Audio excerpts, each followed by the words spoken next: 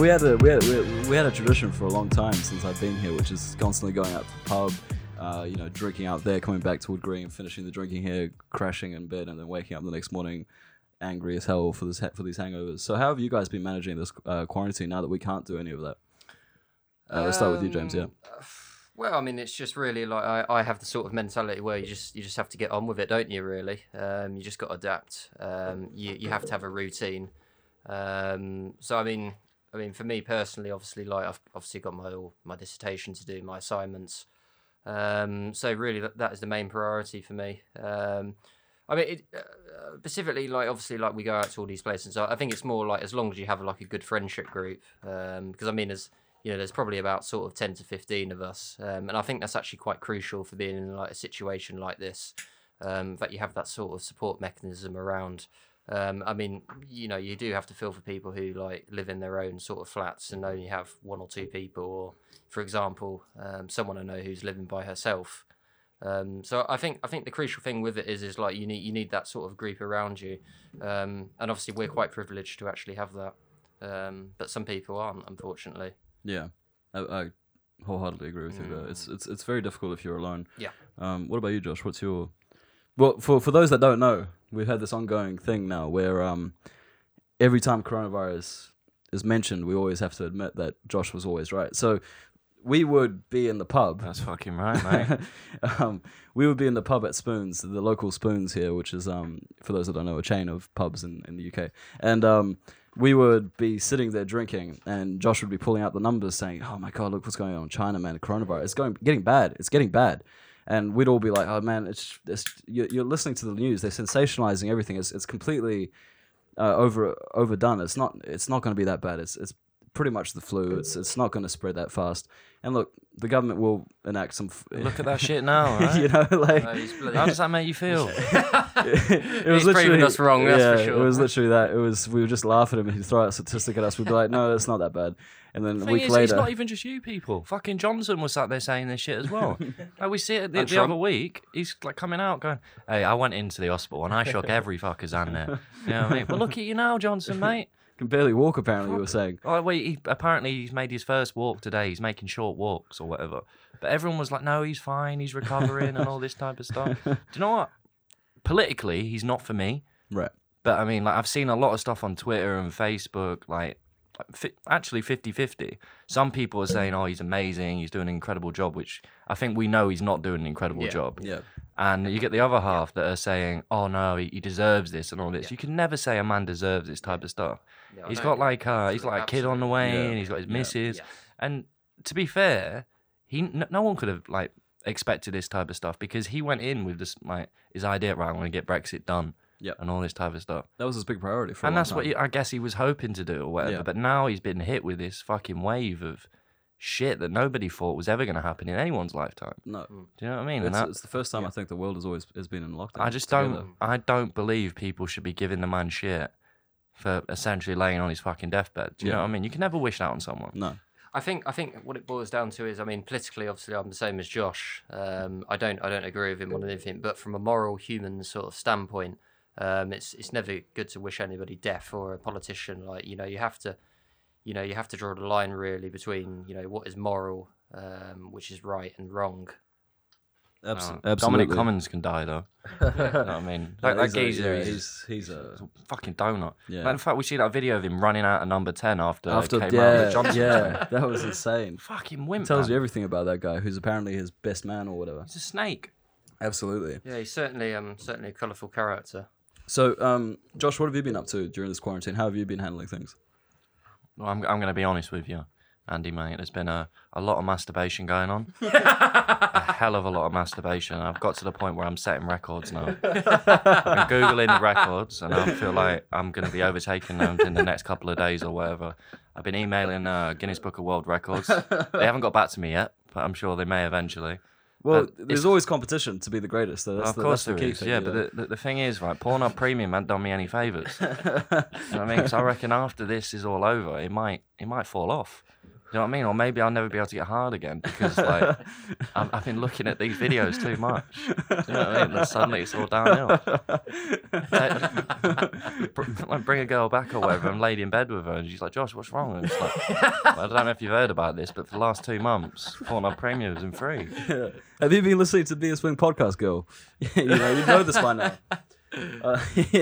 Well, as usual, I do appreciate the honesty. That's the whole point of this podcast. So, Oh, but I mean, it's I'm not, sure a lot of other people are doing the same. So, it's not easy though.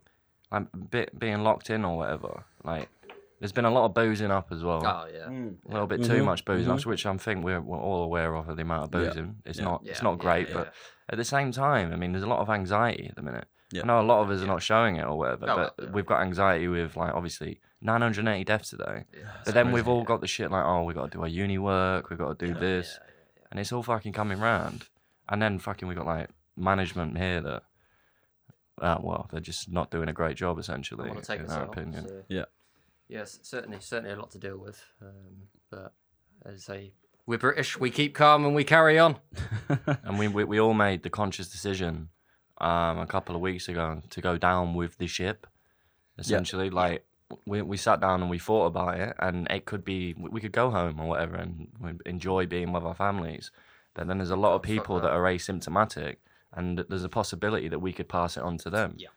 Like I've said to you guys multiple times, me specifically, I'm not afraid of getting this virus, but I'm afraid about spreading it to other people, how they could be affected. You know what I mean? I'm like, I'd never be able to forgive myself if like a loved one or whatever, I passed it on to them and then they passed away. Do you know what I mean? That was definitely going on my mind. I had this discussion with James actually. So when this started, James was very worried about it and felt he needed to go back with his family and and there was this looming kind of storm really. My parents had called me several times during the day, trying to convince me to head back to New Zealand. And my big argument to James as well as to my parents was that, well, look, everyone's leaving halls anyway, so there's going to be less people in Wood Green anyway. To begin with. Secondly, I'm more likely, or anyone's more likely to risk it by traveling back when this is breaking out. And we're going back to our families, which, as you said, sounds nice, but at the same time, there is that risk of infection. And also mentally, we've already kind of started our life outside of our house, so our family home or around our family. And it's for me, the decision was also kind of personal, where it was like, I'd love to see my family, obviously. But I knew that by going back, I'd miss you guys. I'd also miss London and where I was in a crucial stage of my life, essentially, second year, and going back to relying on my parents again, which obviously is lovely, but at the same time, I didn't want to do that because it's your parents. At the end of the day, you love them, but at the same time, you're basically a man now. And going back and having to depend on them again is a little bit taxing on your mind as well. Yeah, but I'm sure they wouldn't mind, Andy. No, they wouldn't. They You know wouldn't what I mean? mind. They wouldn't mind. They want their Antonaki Yeah, they around do. them. They do. They want to support you. They want to share the red wine. Do you know what I mean? They want to provide for you and keep you safe. Yeah, no, it's an interesting point you make, Andy, actually, because I remember we had this discussion, must have been about three and a half weeks ago now, and actually, strategically, it was probably best we all stayed here from a point of exposure, from being less exposed to other people, actually, because, I mean, there's only like 50 or 60 people here. You actually do make a valid point about being asymptomatic. You could go home and infect, your loved ones who are like obviously in their 50s and 60s. So actually strategically, like for us, actually all of us, it is actually better we stay at put. And touch wood, so far, it's paid off, I think. Exactly. I mean, we were talking about this literally today as well, you and me. How, whether or not we've had it or not, we don't know. But if we've had it, are we asymptomatic, or is it just the exposure that we've had to coronavirus that is the reason why we haven't had it that badly? Or if it's surprising that even though, as you said, 900 cases today, we haven't actually felt that. We've felt the physical side of things where it's been like, we can't go to the cafes anymore like we used to. We can't go, to the pub at night. We can't sit down at like a nice little restaurant outside. We have to do everything like by ourselves. But where is we haven't actually physically, literally been affected by anything. I mean, I mean, like we all always go on about this, don't Well, we? about the coronavirus, sorry. end- The mental health side is also no, taxing. not in terms of that. I mean, we always say like, when was it? At the end of January, February, we all like said we had something in terms of the fever and the cough. So who knows? Like maybe we did have it, maybe we didn't. But like I think the crucial thing with all of this is, and this is actually a thing from previous sort of governments, what they've been doing. Like you need to do the testing. Yeah. And in terms of like not just the testing, in terms of the antibodies, and then obviously you distinguish who has had it and who has not, and then obviously you can sort of like come to a conclusion about when to lift the lockdown and like which specific demographics as well. I'll tell you one thing about this fucking coronavirus shit that's pissed me off incredibly is well, you compare it to Germany's approach to this type of stuff, right? The amount, like I heard they was doing like 500,000 tests a week. And they've had over 100,000 cases, but they've only had like 3,000 deaths. Now, because of the amount of testing that they've been doing, if you compare it to us, if these people are coming up as positive or whatever, they can get them into hospital sooner, and then they can start like relieving the symptoms or whatever. We're not doing any fucking testing hardly at all. So it's no wonder that we've got having so many fucking deaths. Do you know what I mean? It's disgusting. It's also the communication. For me, what the big problem was that the moment. So I remember the day when I started to realize this is actually serious, and it was with you, Josh. It was at the coffee shop at Lucia's, and we were. I had just come out of handing in this assignment, which I got my results back today, and Was this the one when you felt ill? No, that was a week pale. before, and that was me like being like, oh my god, do I have it? Yeah, but you looked a bit shocked at that point. Like, this man was pale Saturday, and I was like, "Are you okay?" He's like coughing, and I was like, "You know this coronavirus? She's getting quite serious." And I was like, "No, I ain't got it." Yeah. And I showed him like some statistic or something, and the geezer went translucent.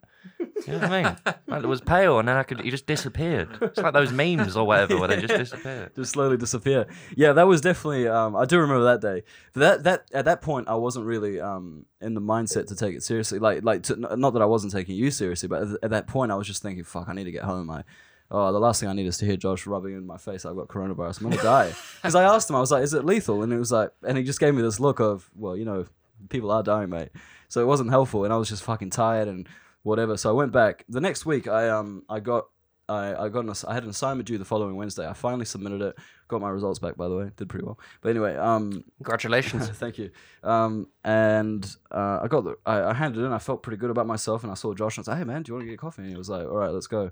So we went down. We sat down, and I was saying, "Yo, so how you been? How's everything?" He was like, "Mate, shit, you're not listening. Coronavirus, mate. We've had 2 cases in the UK already." And I was like, 2 cases? He's like, "Have you not seen what's happening in Italy?" And I was like, "What's happening in Italy?" And he pulled out the phone, and they've had 2,000 cases. And I'm like, "What?" And they're like, "Bro, they're going on lockdown, mate. It's going to spread here. It's going to spread here." And I start like thinking, "Holy shit, this is actually happening." And then I think literally the following week we were on lockdown. Yeah, I know, but lockdown. I mean, what is this lockdown? I know. Me and you and James actually, we had this conversation the other week. And I was looking at like Heathrow's arrivals and departures or whatever. God, yeah. Which actually today it was mentioned on the briefing, like why are these flights still coming in or whatever. But to put it in context for people that are listening, like last week or the week before, there was something like 15 flights arriving from Italy daily, and something like 15 flights arriving from Spain as well. And a lot of these people that was coming in was saying that there's no checks when they arrive or something, like they're walking straight in and going straight on the tube and just travelling out. And I'm thinking, what the hell? You know what I mean? Today, it was actually brought up, but it didn't seem like they had a good enough argument for why this was still happening to this day. What do they say? I can't remember like 100%, but I'm sure it's on the BBC thing. But anyway, it's like, what is lockdown, essentially? Because it seems like it's a very open term. Yeah. Okay, you're going to go for a jog once a day. Yeah. Well, how are you going to prove that we've only been out once? Yeah. You know what I mean, like in France, they have a letter or whatever that says that they're like key workers or they've only been out once or something like that. I noticed it like yesterday they changed it so they're not allowed to jog in the daytime now. Right. Like there's an actual fucking Holy shit. thing to stop them from going out, and because we're having more deaths here, I feel like we should be a little bit stricter, you know? Yeah. Yeah, no, absolutely. Following on from Josh's point, I mean, with the lockdown, I mean, it's not exactly sort of clear cut. I mean, in my personal opinion, I don't think it is actually a full lockdown.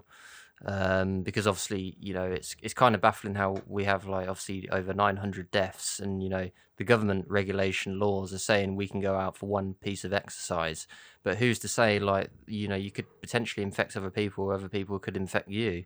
And it's actually been proven now, like they've done modelling actually, that 2 meters in terms of social distancing actually is not effective. It's probably more like sort of 6 meters, which is sort of effective. So the government regulations actually don't sort of tie in with the sort of modelling which is now happening.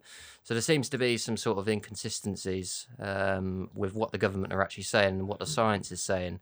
It's either, like, my opinion on it is either it is a lockdown or it is not a lockdown. There's no in between. You need, in my personal opinion, listen, I'm all for like freedom, open borders, but you really like to get a grip on this. It's obviously clear from the scientific evidence that you need to have a full lockdown. Yeah.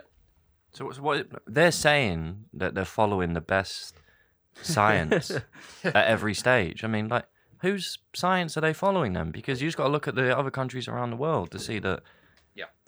Explain word for word that video you sent about the ventilators that you sent us. Oh, right, yeah. So essentially, Michael Gove came out and he said, well, this essentially sums up exactly what you guys are talking about. Yeah, the ineptitude of the government. There's a lot of lies. Do you know what I mean? But the thing is, I don't think it even is just lies. I think they just don't know what they're talking about. Yeah.